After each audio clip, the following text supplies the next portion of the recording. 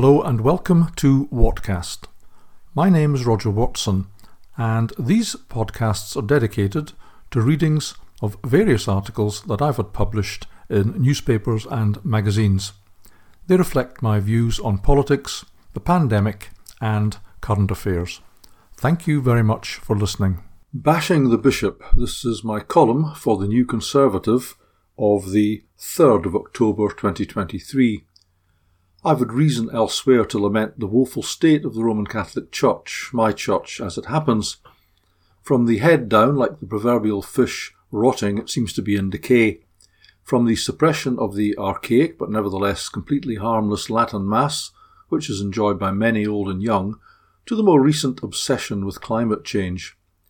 This began in 2015, shortly after the present apology for a pope assumed the keys of St. Peter's and published his execrable encyclical Laudato Si in 2015. We have had some shocking popes since the middle of the last century, but Pope Francis really takes the communion wafer for being the most ostensibly left-wing and unconventional, but not in a good way.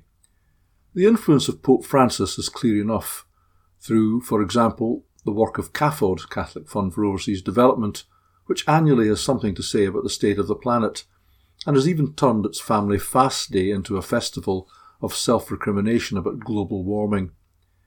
But his influence extends right down to the levels of dioceses and parishes, as evidenced by my own diocese of Middlesbrough and our illustrious bishop, Terence Patrick Drainey.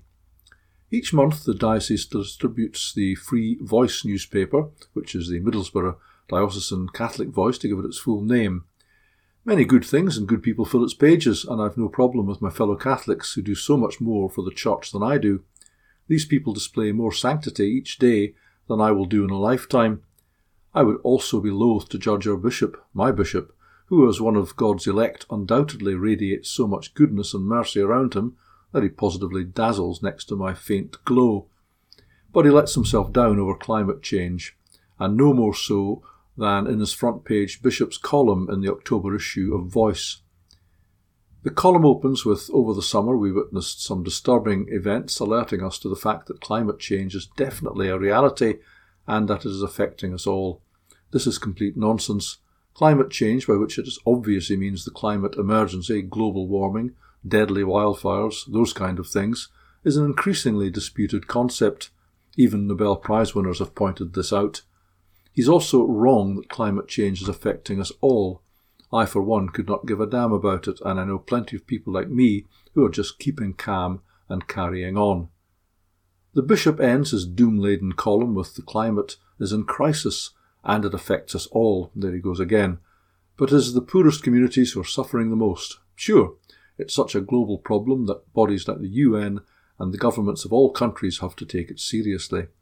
I can only assume that the bishop's column was written in haste shortly before the deadline, leaving little time for reflection and revision. At least, I hope that's the case. When he says that the UN and governments have to take it seriously, what could he possibly mean? The UN, along with other global organisations and Western democratic governments like our own, speak about little else.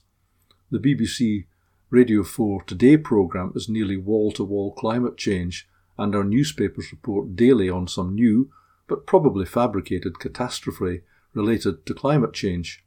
They seem to take it seriously all right. Your correspondent is genuinely puzzled as to why the bishop feels compelled to write this drivel. Is he trying to appear relevant, in tune and down with the climate kids, all fatal errors that most churchmen have made at some point? Does he really believe in the climate change agenda, or is he obliged to promote it for fear of a call to the Vatican for a meeting without coffee?